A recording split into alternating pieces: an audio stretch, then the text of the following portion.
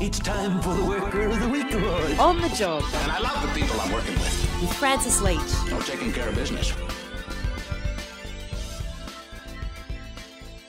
It's On the Job, the podcast all about making your working life better. Francis Leach with you for the 99th edition of On the Job. We've almost got to 100. So that's next week to worry about. Milestone in the offing. To celebrate, why not straight up and ask for it? Give us a review on your favourite platform so that people can find the pod and push us up those gnarly podcast charts and beat the tyranny of the algorithm, which is our job. So if you could do that, it would be greatly appreciated. Let's jump straight into it though. Hey, as climate change becomes an even bigger thing in our lives, the intensity and frequency of floods, the threat of bushfire and other climate events is interrupting the way we live and work. You probably know someone who's been in this circumstance, where they've been directly impacted by a flood or a fire, have had to stop work, have had to move away from their family and job, who've lost their property, and as a consequence have had to completely rearrange their lives. Climate change is changing the way we work, and I think most businesses and most working environments are a little slow on the uptake on how to deal with it. But not the folks at the Australian Youth Climate Coalition. Now, obviously, these guys are fully engaged on the issue. It's what they do. But in their own working lives, they've had to deal with it too. And so what they've done is really, really interesting. Basically, they've managed in their most recent enterprise bargaining agreement to come up with a thing called a climate disaster leave policy. Fascinating. It really is. It's innovative, and it might in the future become, we hope so anyway, a much more prevalent part of the way people negotiate their working arrangements in their own lives. So let's catch up with Grace Vegasana, who is a climate and racial justice campaigner with the Australian Youth Climate Coalition, and talk to her about climate disaster leave policy.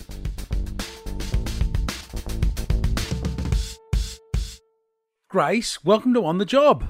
Hi, thanks Francis. Thank you for having me. For those of us who don't know about the Australian Youth Climate Coalition, tell us what you actually do. Yeah, so the AYCC stands for the Australian Youth Climate Coalition, with Australia's largest youth-run organisation with a focus on working on energy and broader transition away from fossil fuels to what a better future could look like. And we specifically focus on climate justice, which is looking at the different intersectional ways that climate change impacts young people's lives and our futures and livelihoods, whether that's social inequality, economic inequality, the different environmental ways that the world is transitioning due to the impacts of climate change. But yeah, the AYCC focuses on building a better future, really building the generation-wide movement to actually lead solutions to the climate crisis. Now, you've managed to change the workplace policies at the AYCC to incorporate climate change events that affect people working there. How did this come about, and who was involved in making this happen?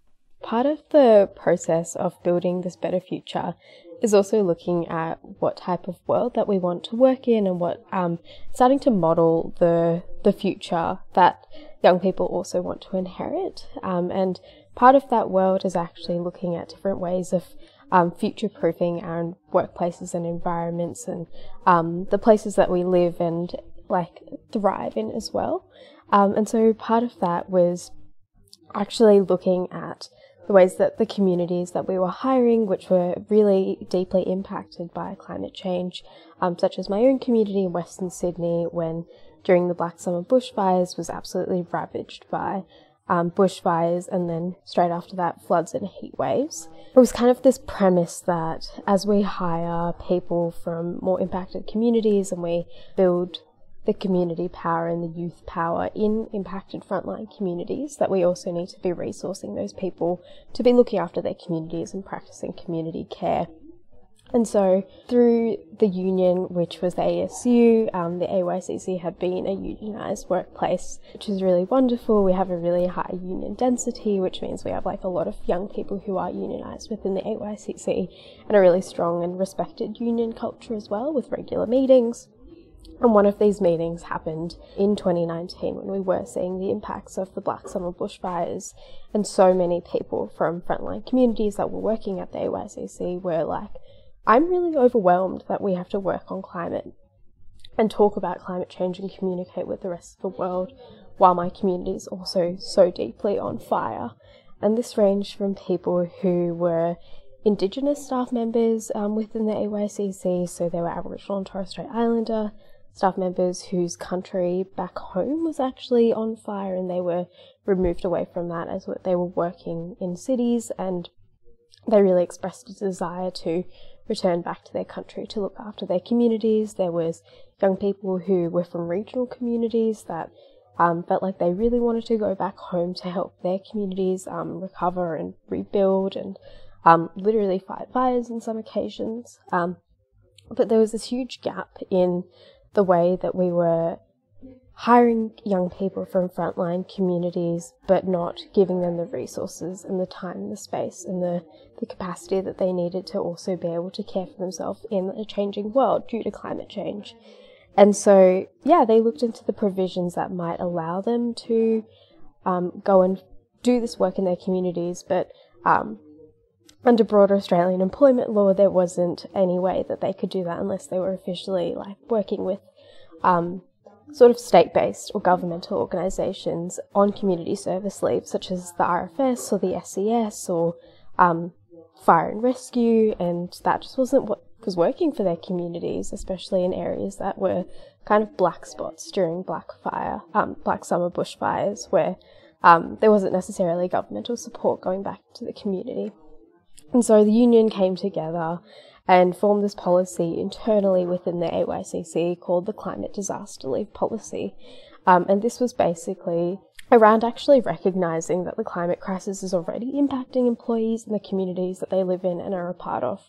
And as an organisation leading and representing young people focused on climate justice, that the AYCC would be committed to providing employees with the support that they needed when they were directly impacted by these experiences of climate disaster, where they could take leave and actually go back to their communities, whatever community meant to them, and actually go and do that work for themselves. It seems that the changes that you've seen in your own lives, quite directly from the implications of climate change, are being lived in the workplace, and younger people in particular are really keenly aware of how climate change and its impacts are going to affect all aspects of their lives. Can you give us a bit of a sense of just how that's played out in the conversations you've had with your workmates and how that's sort of fed into this leave arrangement that you've come up with? We weren't actually aware of any other place that offered leave like this. And so when we were creating this policy, it was kind of from scratch and was really built of the vision and the lived experience of young people in the organisation who were experiencing these climate impacts in real time in their communities during Black Summer bushfires. And so it was very much a vision that came out of the AYCC union. There wasn't enough inspiration in the world outside of what was kind of being dreamed of in that room, on that Zoom at that point in time. And so, yeah, what it kind of came up with and the process we came up with was actually defining what climate disasters might actually look like, and we landed on bushfires, floods, heavy storms, cyclones, but at the discretion of the National Director, there also may be the declaration that a climate disaster can include extreme heat waves, a higher extreme ultraviolet radiation index ratings, and smoke hazards or excessive pollution. So if you were in places like Sydney, like me, during Black Summer, you would have known that there was blankets of smoke, and it was just so difficult to breathe and actually even go out to work, and it was a genuine hazard to actually go outside. And so that actually is included in this. So that's opportunities when you might need to just go and be back in your community and do what you need to do. The process, once that has been kind of declared and recognised by the organisation, is that when there is circumstances when this extreme weather event is impacting an employee, a member of their family or the community that they belong to, and this can look like they grew up in that community, or they have significant cultural connections, or they identify as being a part of that community, they are entitled to 1 week, which is 5 days of paid climate disaster leave per calendar year, with a pro rata entitlement for part-time employees. And so this doesn't accrue from year to year, but it actually can also be extended at the discretion of the National Director as well. So there's kind of this process of you self-opting into what your community actually looks like and means to you. You are experienced a recognised climate disaster, and then you're able to work flexibility or take that paid time off as well. We actually passed the climate disaster leave internally outside of our EBA process in 2019, I believe, and then we actually signed off on our new EBA Enterprise Bargaining Agreement about 2 weeks ago, with the Fair Work Commission coming back to us as part of climate disaster leave integrated into our EBA, which is really, really exciting. But yeah, I've actually taken it myself during the recent floods that happened in New South Wales, where my community in Western Sydney was also being impacted by flooding, and just had to flag that was the thing that was going on, and took about half a day off just to do some flood clean up work in my community, which was great. But the process is pretty transparent from an internal perspective of I think the organisation is already so aware that climate change is a thing, and it needs to be kind of a process that is also strengthening employee relationships with the organisation to be able to do the work in their own communities as we do the work in other communities through paid work as well. And so recognising that kind of marrying up of obligation of employers, but also obligation that we have to our communities and the work that we do more broadly. And so, yeah, there has been uptake in it. I think it's really important for the recognition that support for communities during climate disasters doesn't necessarily just look like the volunteering for a government organisation like the RFS or the SES. It can also look like mutual aid. It can also look like supporting their own community in the ways that looks like for them and the people around them. It's really fascinating because it seems that this movement that you're part of is really gaining momentum, and in a sense you're being proved right every time there is one of these horrific events. It's a terrible way to be right, I know, but it's true. Do you get a sense that the momentum is going to see considerable and systemic change that really will change the nature of work itself? And, not just for people here in Australia, but, more widely, do you see that change being a global thing? Yeah, so we've had a lot of other organisations in the progressive movement space show interest in climate disaster leave and actually looking at the ways that they can pick it up and adapt it to their organisations and their contexts and their communities, which is really exciting. They also had The Australian, as in the newspaper, The Australian, pick it up and run that story as well, which was quite an interesting angle that they took of really youth organisations leading the way on adapting to how work looks like in a new world. And so there is change that's happening, but it's definitely it's not being taken up in the ways that we need to in the trajectory that our world is changing. I think our world is changing so much and so drastically and so fast that the way that we work and the way that we support employees to live in this changing world also really needs to change as well.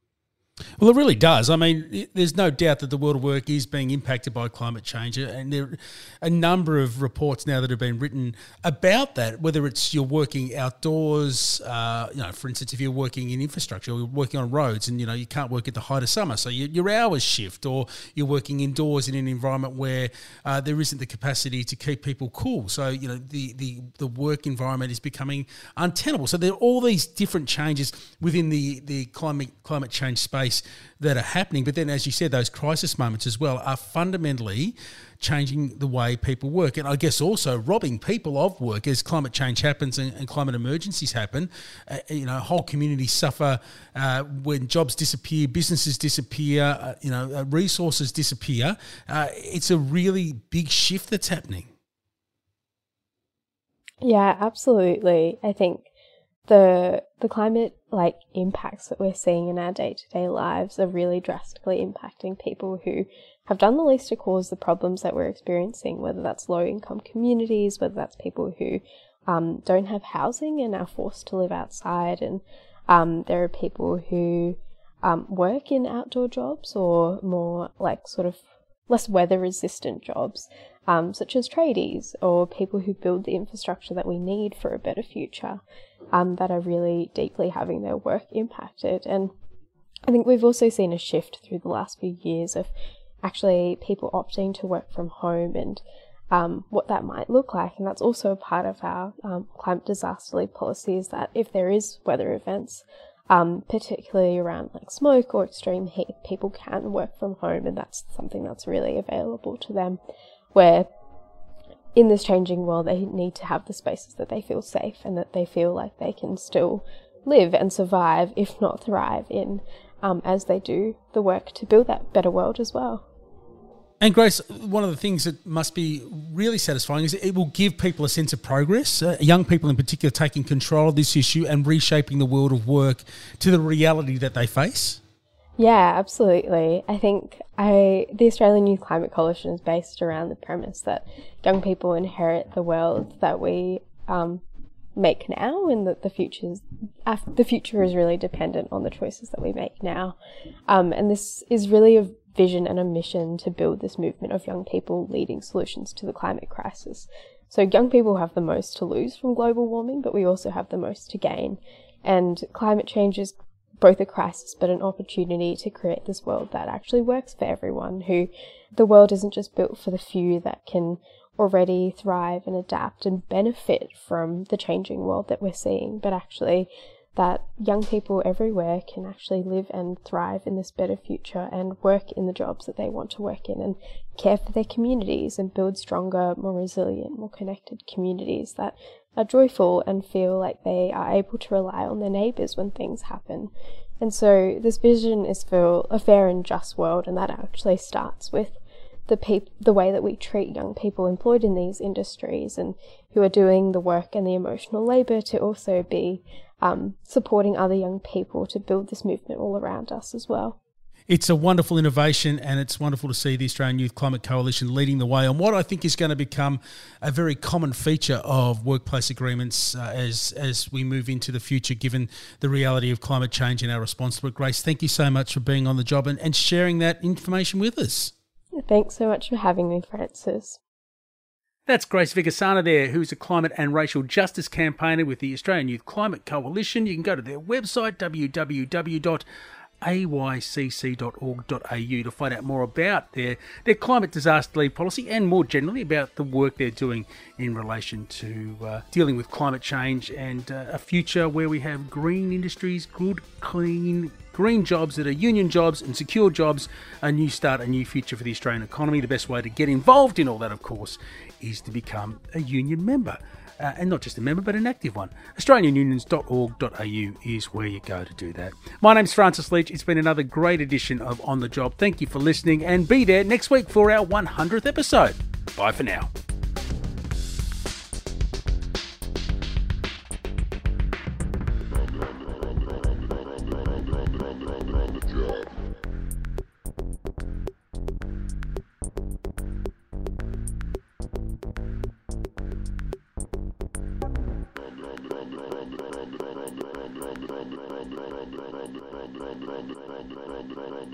Job.